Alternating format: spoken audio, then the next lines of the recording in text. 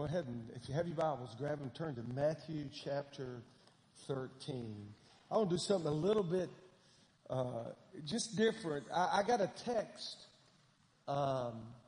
Friday night, I think, from a young man that was in Greg. He was in our devotional group on Wednesday night. He went to Maine in July, and he's hiking the Appalachian Trail, and his intent is to be used of God out there on this trail to present the gospel. And he just sent me an update, said I've been at it 5 weeks, said I'm about 500 miles into it. He got Maine and New Hampshire covered. He was in Vermont, and he's headed south. But he's out there. Now, just think about this. Now he's young enough, strong enough to be able to hike 500 miles in 5 weeks. That's pretty good. But anyway, the desire of his heart is to share the gospel and to engage people in God's creation and talk to them about Jesus. And so what I want to do, I just want to start right now, and I just want us to pray for Brant. And so over the next 2 months, if you think about him, pray for Brant as he traverses the Appalachian Trail and shares Jesus with people. Let's pray.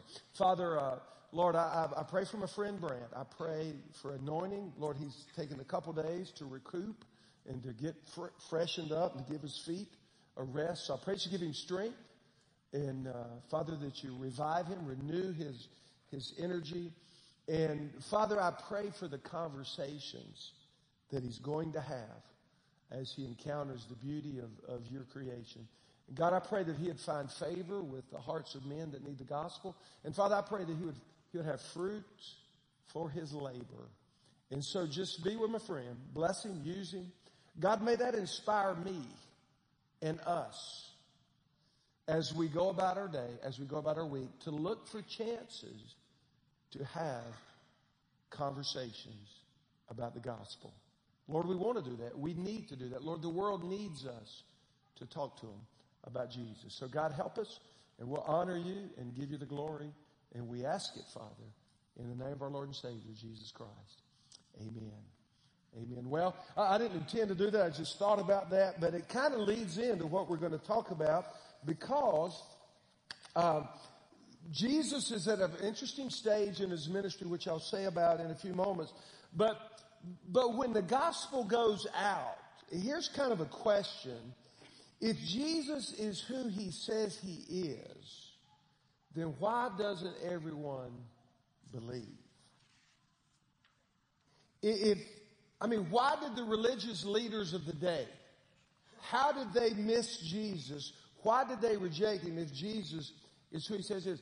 Better yet, why do people today when they get the gospel, why do they not all believe? Why is it that if you have a conversation, or if I have a conversation with someone, and we kind of lay it out for them, and we kind of explain it and all that, why is it that they do not believe? I mean, think about this.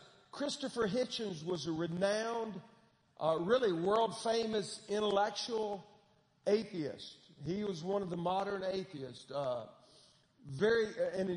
genius. Died rejecting faith, died an atheist, rejecting the gospel. His brother Peter became a believer and a follower of the things of God. And so how does one brother believe and the other brother die as an atheist? How is it that family may have 2 sons, and one of them peddles drugs, and the others, for lack of a better way to say it, they peddle the gospel. I mean, they carry the torch or carry the banner. How does that happen? Why does that happen? How can people grow up in the same environment, hear the same messages, be under the same influences, and yet grow up and have such different beliefs? How does God's word have such a different impact on its hearers? I mean, think about it. For some of you, this is true. Not all of you. But for some of you, you believe and you follow Jesus. How can you believe and follow Jesus and your spouse has decided not to follow? How does how does that work? Why does that happen?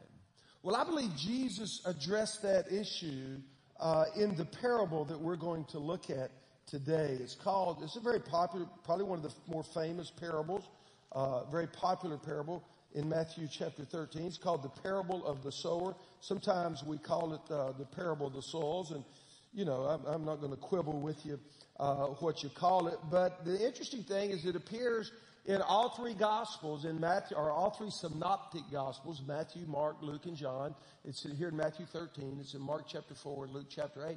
But each writer gives it a little different nuance. And probably the reason that's true is that each writer had a little different audience. I mean, Matthew wrote to the nation of Israel. He presented Jesus as King and Messiah, and so that was kind of his intent. Mark seemed to write to the Gentile, to the common man. And of course, Luke, the beloved physician, we know he wrote to Theophilus. And he said, I want to give you an orderly account of what happened. So he wrote it to an individual. And yet, regardless of the audience, they include this.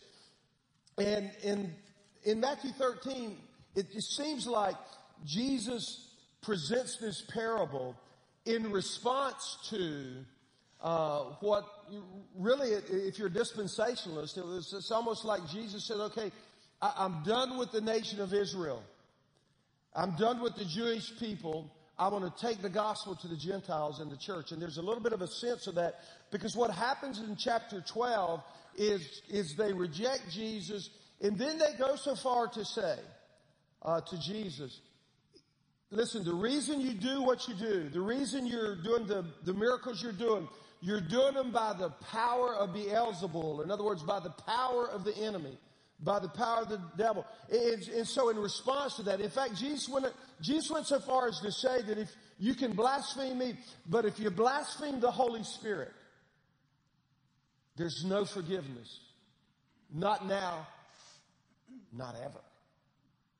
And so kind of in response to that, it's almost like there's that's chapter 12. Well, if you look there, in fact, let's just pick it up in Matthew 1, because it's interesting. Now, this has just happened. They had accused him of casting out demons for Beelzebul, and he tells them, hey, if you blaspheme the Holy Spirit, you can blaspheme me all you want, you can be forgiven, but if you blaspheme the Spirit of the living God, the Holy Spirit, won't happen. Listen, verse 1, Matthew 13. That same day,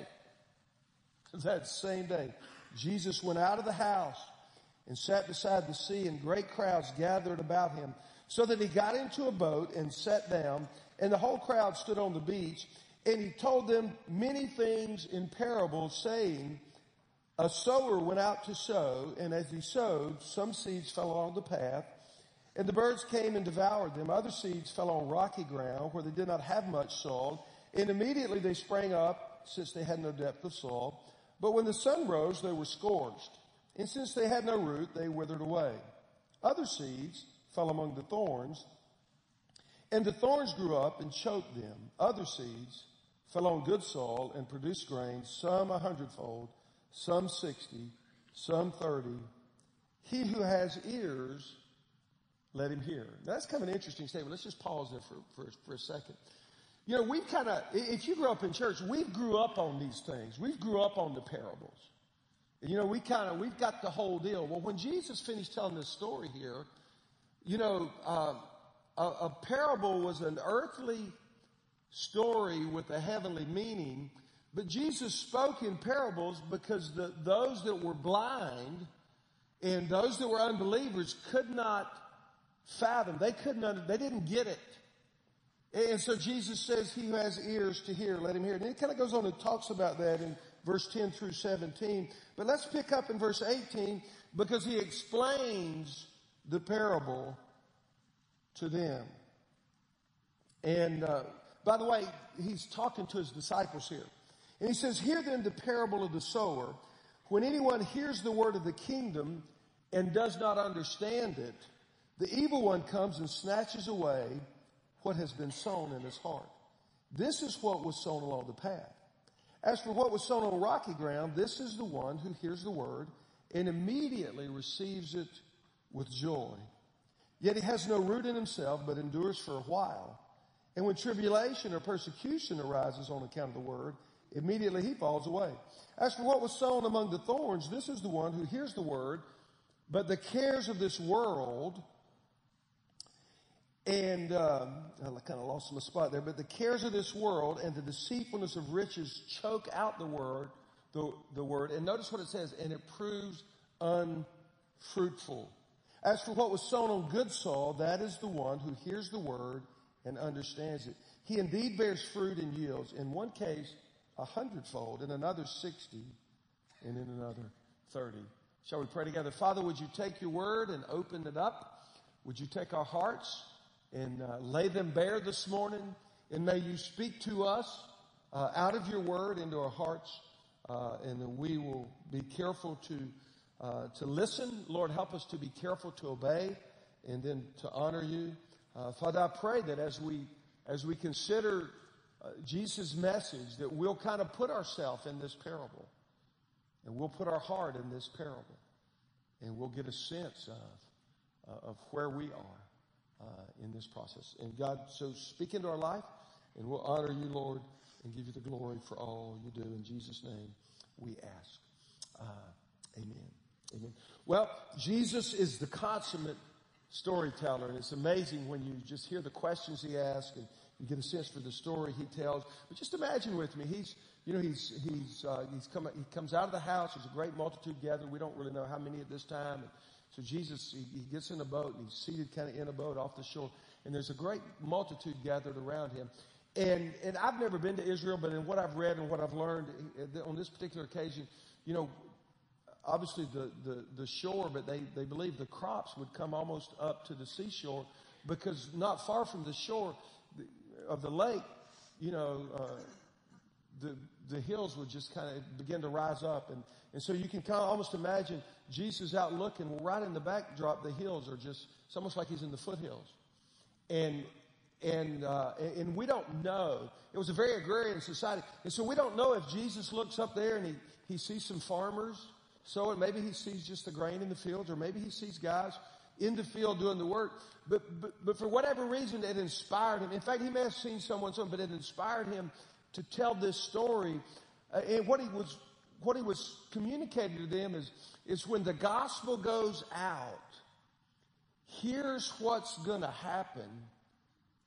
He tells us what's going to happen to the message of the gospel in verses 3 through 8, but he tells us why in 18 to 23. And so he uses this story, this word picture, because they lived it was a very agrarian culture. And what I mean by that, they didn't all farm, but man, when they walked from Jerusalem to Bethany, wherever they went, they walked through the grain field. I mean, they walked through the field. I mean, they kind of, you get out in West Texas, you get to the other side of 35, you kind of see that. We're out in the middle of the grain fields and all, and that was kind of their culture. And so he tells this story about planting the crop. Now, in the story, let me just say quickly, there are three main players. There are three really parts to the story, if you will. And let me just go over those real quickly. Obviously, the sower. Jesus said a sower went out to sow, and I believe in this case it's the Son of God. If you look down all the way down to verse 37, to the next parable, the parable of the weeds, or the parable of the wheat and the tares, Jesus says in verse 37, says, "The one who sows the good seed is the Son of Man." Now that's not the same parable, but I think that the intent there is that ultimately Jesus was the bearer, the sower of the seed. Now then the disciples became the sowers, and then the apostles over in the book of Acts, and then the preachers of the gospel became the sowers. And even today, you and I become the sower of the seed. And so the first player there is the sower. The second player would be the seed. Now the seed is simply the message of the kingdom, the message of the gospel. The seed is the gospel of Jesus Christ. And that's really the picture. Now, interestingly enough, the sower can change, but the seed never does. Jesus proclaimed a message. The disciples proclaimed a message. The apostles in Acts proclaimed a message. Today we proclaim a message. Remember what Paul said in 1 Corinthians 15, 3 and 4? He said, I delivered to you what is of first importance, that Christ died for our sins according to the Scriptures, that he was buried, that he was raised again the third day according to the Scriptures, and that he appeared. And he says, that's it. That's the gospel. Jesus lived. Jesus died. God raised him from the dead. And when you put faith in his name, it'll change your life. And so that's the message of the gospel. Well, the third player, so that's the message. That's the seed. Well, the third player in the parable are the soils. And Jesus gives us four kinds. He says there's this hard stuff. There's this shallow stuff, which we'll kind of talk about this in a minute. Then there's this cluttered soil. I call it the stifled soil, but it's filled with choking stuff. And then there's the soft soil or the fertile soil. And so there's four different types. Now, but what's interesting is Jesus used this great analogy when they spread the seed, it would fall in different kinds of places. Now, and the reason is because in that day, the farmer would broadcast the seed. Now, today, if you farm today, like if you go over to the other side, let's just say you drive out to Seguin and they've harvested most of it now, but you might see the grain sorghum, or y'all call it milo. We used to call it grain sorghum. You see the corn or soybeans or whatever. It's in rows, and typically those rows are 30, sometimes 36 inches apart. And so you'd take a planter and you'd plant that seed. Now, if you were going to plant rye or wheat or millet, you might use what we used to call, when I was growing up, we called it a grain drill. And what a grain drill would do is it put the seeds in rows, little rows, just an inch or two apart, and you'd drill, and so you get full coverage. But you could also, if you were planting grass seed, and sometimes if you planted some of the other crops, you'd have a broadcast spreader. And what you'd do is you'd put your seed, you do that really with grass seed, you put that in a broadcast, and it just kind of throws it everywhere. How many of you guys have a lawn spreader at home? Maybe a Scotch Speedy Green. Yeah, we got that. Well, you put out fertilizer with that, or you put out seed with that. Well, what happens when you broadcast? And I don't know how it works for you, but when I put something out with my broadcast spreader, it gets all up on the sidewalk because I get too close, and you get too close, and you get grass seed coming up in your flower beds. Because what happens is when you broadcast, it falls in different places.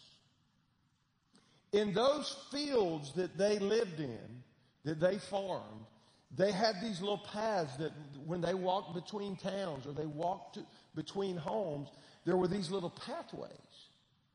And they weren't particularly wide. They were probably about as wide as a sidewalk, maybe, give or take a little bit. But those pathways would become hard, and sometimes the seed would fall on the path. And so in what Jesus says up there in verse 3 and verse 4 is, as he sowed, some of the seeds fell along the path, and the birds came and devoured them. And so what would happen? So what we know would happen, that guy, he didn't have a Scotch Speedy Green, or he didn't have a broadcaster on the tractor. He probably had some kind of bag around his neck. And once they cultivated the field, they probably just took it by hand. And what they would do is they just, we think they just kind of throw it. They might throw it this way to spread out a bit. But that's what they would do is broadcast. Well, when you do that, you don't really have any control on where the seed falls. Some on the good stuff, some lands on the rocks, some gets over on the sidewalk or the pathway. And some gets wedged in among the wind. It just kind of falls everywhere. Well, Jesus he paints that picture for us. But there's a point to this, and the point is that the condition, now this isn't a profound statement, but I believe it's a true statement. What he was saying, every parable has a primary meaning. And the primary meaning of this parable is the condition of your heart determines the response to the gospel. Just like the condition of the soil determined what happened to the seed. And so as we look at what happened to the seeds in Jesus' story, think about how that's true of our hearts. Because when the message goes out, there's one message, it's the gospel. It falls in different places. And Jesus gives us 4 specific places that it falls in. First of all, it could fall on the hard path, what I would call the stony heart. You know, again, the soils represent, I believe in Jesus' story, they represent the human heart. And when the gospel goes out, we prayed for Brent that's going to engage people in conversation on the Appalachian Trail. When the gospel goes out, some of it's going to fall on some stony hearts. If I go out, if we have gospel conversations, if you try to engage somebody in conversation, sometimes it's going to fall on a hard heart. Just like when you put out the grass seed at your house, or sometimes it gets up on the sidewalk. Man, listen, when it gets up on the sidewalk, when it gets in the hard place, what Jesus said, listen, the birds would come and they would take it, they would snatch it up. And he said that's a picture, and if we read his description again down to verse 18, he said that's a picture of how Satan comes along. That if a heart is not receptive to the gospel, and if a heart is hard toward the gospel, then Satan will come along and he'll snatch it up, and he'll take it away. And oftentimes God's word falls on a hard heart. If you will. John MacArthur says Satan snatches away the seed. He said it doesn't just stay there. He wants to make sure it has no chance to penetrate. And so he snatches it away. Maybe he may use the influence of false teachers. He may use the fear of man. Well, if I respond to the gospel, what is going to happen to me? He may snatch it away through pride. Sometimes people say, well, I just don't need the gospel. A couple of years ago, I said hello to a dad who had brought his son to student ministry, to youth group. And I said, man, so glad you're here. I'd like to invite you to a men's study. And he said, I don't need it. He says, my son needs to come. I don't need it. I beg to differ. We all need it. But yet his heart, he just said, I don't need that. And sometimes Satan uses that. Other times people doubt the gospel. They doubt it. And I understand. I was on the airplane a number of weeks ago, and I engaged in conversation a guy, and he said, my dad was a practicing atheist. He said, I'm not really a practicing atheist. I kind of think something might be out there, but I don't really know. And so we had an engaging conversation about aspects of the gospel. And it was kind of fun because, I didn't have all the answers, and I've just, we would dialogue and we'd talk back and forth. And yet he wasn't sure, is this really true? And sometimes when people doubt, Satan can snatch that away. Sometimes it's through prejudice. Sometimes the reason it falls on hard soil is stubbornness. Sometimes we're just stubborn. We want to do it our way. And so, sometimes it's through procrastination. I mean, do you know how many people have died and gone to hell knowing they needed to be saved, planning to be saved, but putting off being saved? And one of the great tricks that Satan has is he'll say, yeah, you need to do that. You need to be saved, but not today. You don't need to do that today. Listen, you'll be back next week. You'll be back in a few weeks. You don't need to do that today. Wait till you grow up. Wait till you get through college. Wait till you get out, and through procrastination. Listen, I can't tell you the number of people who have died and gone to hell knowing they need to be saved, but waiting until it was too late. And so we see the stony heart. That's kind of what happens. Listen to what the Bible says. 2 Corinthians 4:4. You know this verse. And let me just give you the kind of Phillips translation. The God of this age has blinded the minds of unbelievers. They cannot see the light of the gospel of the glory of Christ. And that's what happened. Satan blinds people. We began talking about Christopher Hitchens, one of the famous atheists, and I'm intrigued by apologetics, just listening to guys talk about how to defend the faith, and I read some articles online, and it's amazing that the modern atheist is is almost militant in their objection to the gospel. I mean, if you get online to Stand to Reason or some of these places and read apologetics articles and you read the comments, I don't really advocate that because it can get pretty hairy sometimes in there. But some of these guys are militant against the gospel. And their heart has become so hardened that they cannot hear. And one of the things that I think, I think one of your classes studied Frank Turek, Don't Have Enough Faith to Be an Atheist. He's got a great question. He says, when you're engaging somebody, here's a question you need to ask them. He says, if they're opposed to the gospel, just ask them, hey, if you knew Jesus were real, would you believe? Because you know what I found? I've asked that question on several occasions. And I had a guy sitting in the conference room of our office up there. I asked the guy that question.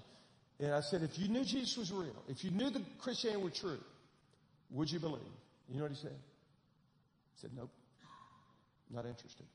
So why should we waste our time with him trying to win him to the gospel? He's unwinnable until his heart changes, because his heart is hardened. I asked a young man on the plane, I said, we were riding down, getting close to Charlotte. I said, well, man, if you knew Jesus, who he said he was in Christianity, would you believe? And he thought about it for a moment. And he said, yes, I would. And here's how I ended that. I said, well, don't you owe it to yourself to do the research and find out if he is real? Because here's the thing, and I'm kind of digress from my message, but what we need to understand is this is not me. Jesus says their hearts are hard. In fact, I think it's in Luke where he says they're not going to be saved. So if someone's heart's got hard, you move on. But it's not just the atheist. Listen, you know the reason procrastination works? Because what happens is people come, they hear the gospel during their life, and their heart becomes callous. If you do enough work in the yard, if you do enough work in the garden, if you push that spreader around long enough, you'll get some callus. The first time you get out digging your garden without gloves, your hands are going to get a little sore. They're going to get a little tender. But if you do that long enough, your hands are going to callus over. And you're going to pick up that shovel and you're going to go dig around the garden and you're not even going to know it. Right? You've had that happen, right? Well, if we hear the gospel and the Holy Spirit pricks our heart and your heart and our heart's tender, and we go, oh, not today. Oh, not today. Oh, not today. You know what's going to happen one day? That old heart's going to get so hard that it doesn't heal anymore. And that's what this stony soul is like. The second, there's another heart represented. This person is not saying, it's not saying the stony heart. But the second soul is what we would call the shallow heart. Listen to what Jesus said in verse 5, in verse 6. He says, other seeds fell on rocky ground where they did not have much soil, and immediately they sprang up since they had no depth of soil. But when the sun rose, they were scorched, and since they had no root, they withered away. The interesting thing about living in the hill country is if you've got a yard, you got some of this kind of soil. You got some places that's got about that much topsoil.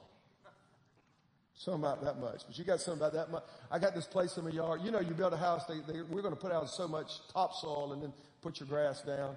Well, if you can stick your finger down and you hit rock right there, it looks good in May when it's raining. But if you come by my house, I got this big old spot that's dead as a hammer. Why? Because it ain't got much root. Why? Because it's shallow.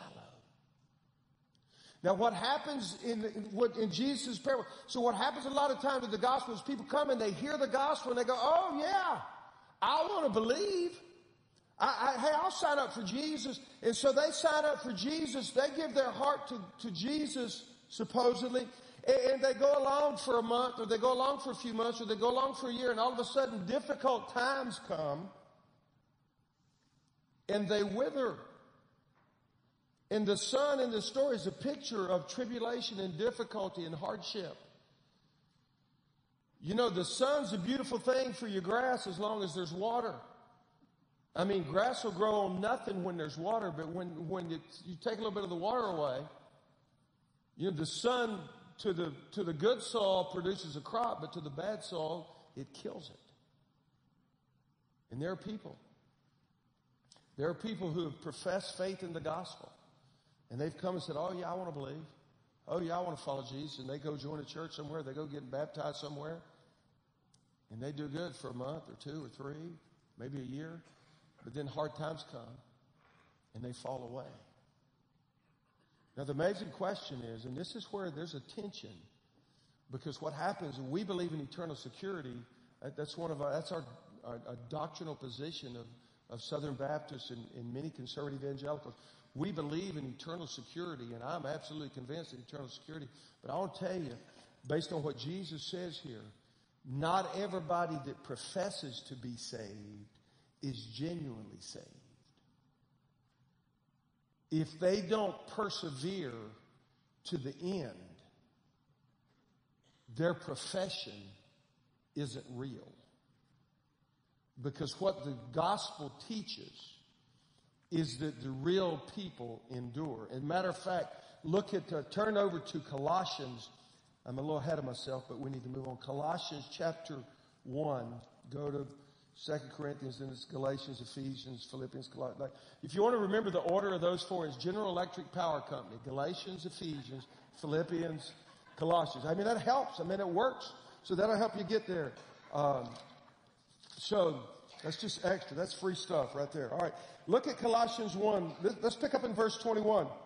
And you who once were alienated and hostile in mind, doing evil deeds, he is now reconciled in his body of flesh by his death, in order to present you holy and blameless and above reproach before him. Now listen to this. If indeed you continue in the faith, stable and steadfast, not shifting from the hope of the gospel that you heard, which has been proclaimed in all creation under heaven, and of which I, Paul, became a minister. Now I need to be very clear here. And I want to pause because I want to be very clear. Paul is not saying we endure in order to be saved. What Paul is saying, we endure because we are saved. Do you understand the difference? You don't endure so you can be saved. When you are saved, you're going to endure. You're going to survive the difficulties. Look down in chapter 2, verse 7 of Colossians. Listen to what he says. Pick up in verse 6. Therefore, as you receive Christ Jesus the Lord, so walk in him, rooted, and built up in him. What did Jesus say about the second Saul? He said they didn't have any root.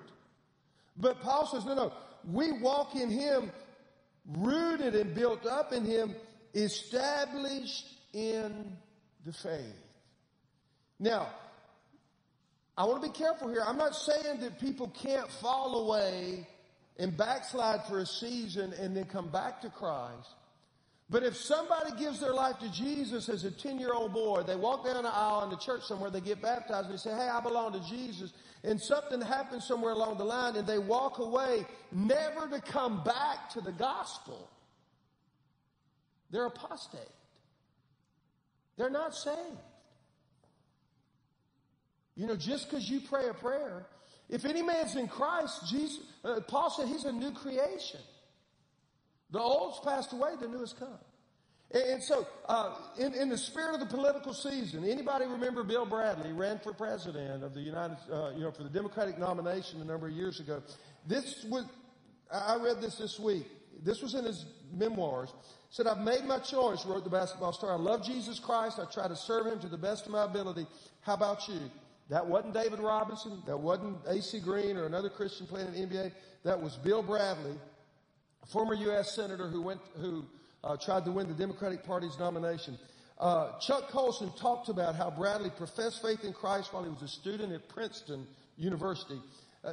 He became very active in the Fellowship of Christian Athletes, and by the time he was playing for the Knicks, he was a very outspoken Christian. But things have changed. in his 1996 memoirs, Bradley says, this is his words, said he was put off by the exclusive truth claims of conservative Christianity and bothered by the uncharitable and racist attitudes displayed by some Christians. He now says he embraces all religion from Buddhism to Islam so long as they seek inner peace. Now, was his salvation real? I'm not his judge. But what Jesus said, if you spring up and look good, but you're a wither away because you have no root, you're not saved. And so we need to be careful. We need to be careful that we just, man, once saved, always saved. Oh, yeah, he prayed a prayer when he was 10. I remember Vacation Bible School. Now, he lived like the devil the rest of his life. But he made a decision. Listen, the Scripture doesn't talk about making a decision. The Scripture talks about being born again. So don't buy a lie that says, well, hey, I did that way back then. Listen, that's what Jesus says. Go back to Matthew 13. There's another soil. Not only is there the shallow soil, but there's what I would call the stifled soil or the cluttered soil. Look, if you will, in I think it's verse 7. It says, other seeds fell among thorns, and the thorns grew up and choked them. And so what happens is, one of the things, when the farmer farms and you cultivate, you try to get rid of the weeds. But here's kind of the deal. And I was kind of reminded of this the other day or a couple months ago. And you know how it is in the spring, the grass turns green, you want to fix up your yard, you get all excited. So I wanted to, I was going to bring in a little bit of gravel, and so I got some of the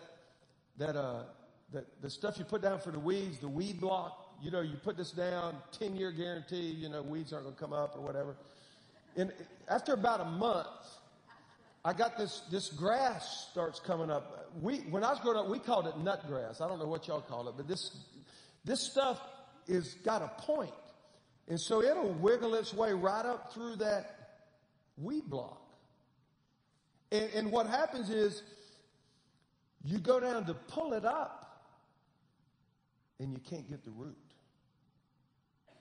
because it's grown up through that stuff. And so all you can do is you just pull across the top. Well, what happens is you pull it off and then you come and it grows back up. Well, the more you break it off, the bigger it gets.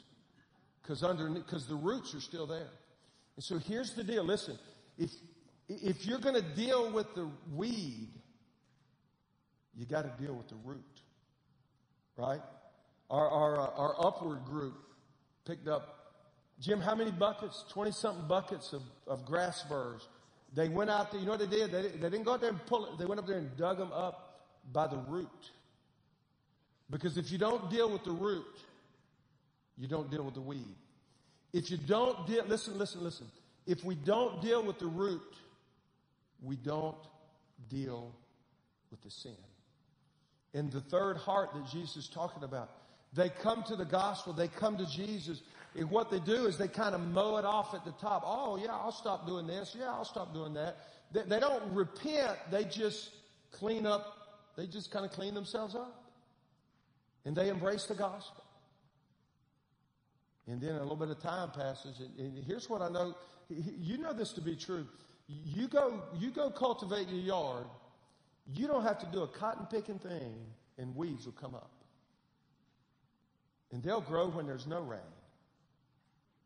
They'll grow when there is rain. And they'll just grow. Why?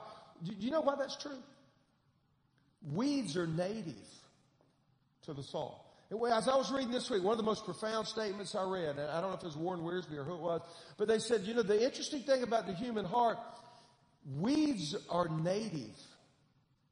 We were born with a sinful nature. That's why you don't have to teach your kids how to say no and shake their fist at you. That's automatic. Just don't feed them. They'll squall. Don't change them. They'll wake you up at night. And why? Because selfishness, it's natural. You have to plant the good seed. And so the idea is, so with this third type of soul, what happens is people, they embrace the gospel, but they don't repent of their sin.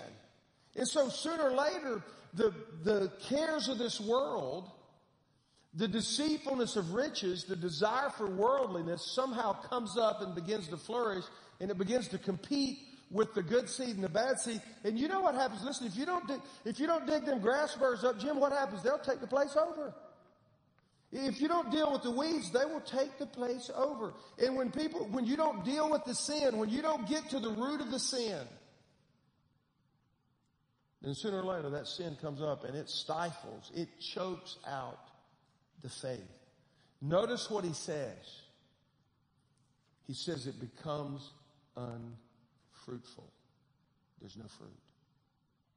And so the question, are these people really saved?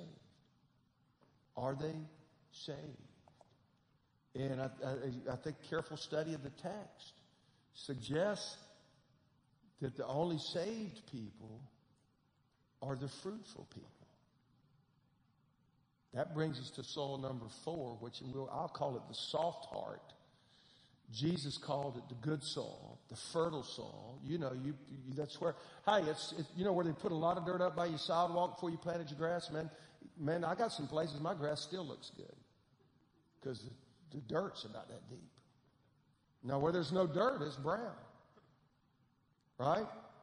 Because when the soil's good, man, the seed will bear fruit. And so what Jesus is saying is, here in the gospel, is that when seed falls on good soil, man, it's good stuff. Now, here's what's astonishing about this, and we got to hurry, but let me just say this. 3 out of 4 hearts that the gospel message falls on are unfruitful. So only 1 out of 4 bears fruit. And now that has so many different meanings. Let me give you one of them. One of them is, that means when you present the gospel, not everybody's going to embrace it. Not everybody's going to be saved. Some of them are going to pretend to be saved. Some of them are going to, they're going to want to be saved, but they're not willing to make the commitment. They're not willing to change. But there are going to be some that are going to be saved. Now, what's interesting, this 3 out of 4 thing, we were at a conference about a year and a half ago. Ed Stetzer does research for Lifeway. Currently in America, about 20% of the population has no affiliation of faith, and about 5% are other faith. So about 1 out of 4 Americans have no Christian faith. They would probably be category 1. And then he says, which leaves about 75%. Well, about 25% of those remaining, or about 1/3 of those remaining, about 25% of the population is what he calls cultural Christians. So about 1 out of 4 people in America, they are Christian because they're not something else. It's not that they're a follower of Jesus. I grew up in America. America's Christian. I'm not something else. I'm a Christian. So about 1 out of 4. Then about 1 out of 4 are what he called congregational Christians. Sometimes people call them the CEOs. They come at Christmas and they come at Easter only. That's kind of their, we see them a couple of times a year. And they go, oh yeah, I go to this church, or oh yeah, I go to that church. Well, who's the pastor? I don't know. I can't, and so they're congregational. They identify with the church. They know the name of the place. They just don't ever come, or very seldom do they come. And then he says about 1 out of 4 are convictional Christians. They're serious about what they say they believe. Now, I just find that interesting if you lay those percentages over this parable, because Jesus said, listen, 1 out of 4, they're just going to reject the gospel. He says 1 out of 4, they're going to embrace the gospel, but it's not real. He says another 1 out of 4, they're going to embrace the gospel, but the world is going to come along. They're going to get there a few times a year, but the rest of the time they're going to go serve the world. And he says, but some of it's going to fall on the good stuff. And if it falls on a good heart, man, that heart's going to produce. Some of it's going to produce 100. Some of it's going to produce 60-fold. Some of it's going to produce 30-fold. Now, this guy, this fourth guy, notice what it says there. It says, I think it's down in let me go to verse 22 and see if I can find the word I'm looking for. Actually, it's verse 23. It says, as for what was sown on good soil, this is the one who hears the word and understands it. Mark says this is the one that accepts it. Luke says this is the one that holds fast to it. And that's the guy you want to be. That's the girl you want to be. You want to be one that embraces the word. And then you produce. You produce. Now, what is the true test of what kind of heart you have? How do you know which one you are? You know what Jesus said? In Matthew 7:16, Jesus said, you will know them by their what? By their fruit. So if you want to know, is what you got real? You got to look at the fruit. What kind of fruit is there in your life? And the Bible tells you know, there's different kinds of fruit. Obviously, there's, let me just give you a couple. Romans 6:22, Jesus talks about the fruit of a sanctified life.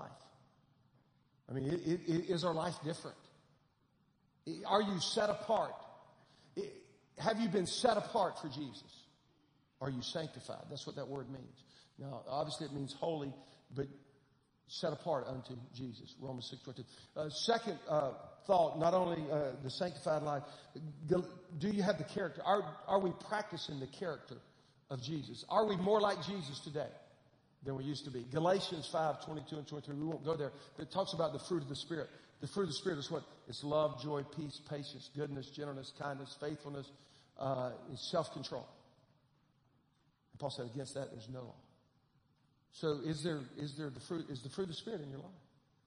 Do you see it in your life? And it's not going to be perfect. Trust me. You know, I look at that and go, oh man, Lord, am I? But we need to look. Third, there would be the fruit of good works. We won't go back to Colossians 1:10, but it talks about the bearing fruit in every good work. Do you have some works? Now, you don't want to work to be saved. But if you're saved, you ought to be working for the kingdom of God. So you need to look at your life and say, is there some good spiritual work going on in your life? Is there good spiritual evidence that you're saved? Then next, what we would call the fruit of souls, winning others to Jesus Christ. Paul talked about that in Romans 1:13. Paul said, I'm dying to come to you so I can have a harvest. This is a hard question. Who's going to be in heaven because of you?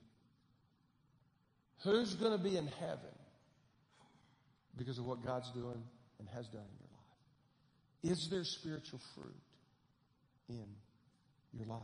And so, and then the fruit of sharing what we have in the Romans, Hebrews 13, the fruit of praise and worship. Now we began with this question, why doesn't everyone believe? And can I just tell you why? Because not everyone's heart is in it. And if their heart's not in it,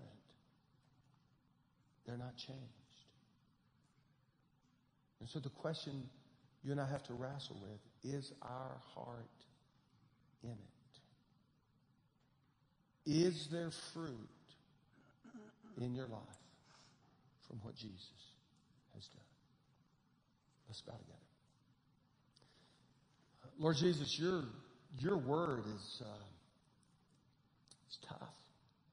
It cuts to the heart. In fact, in Hebrews, it said the word of God is living and active, and sharper than a two-edged sword. It divides between joints and marrow, soul and spirit. It judges the thoughts and attitudes of the heart. And Lord, this morning,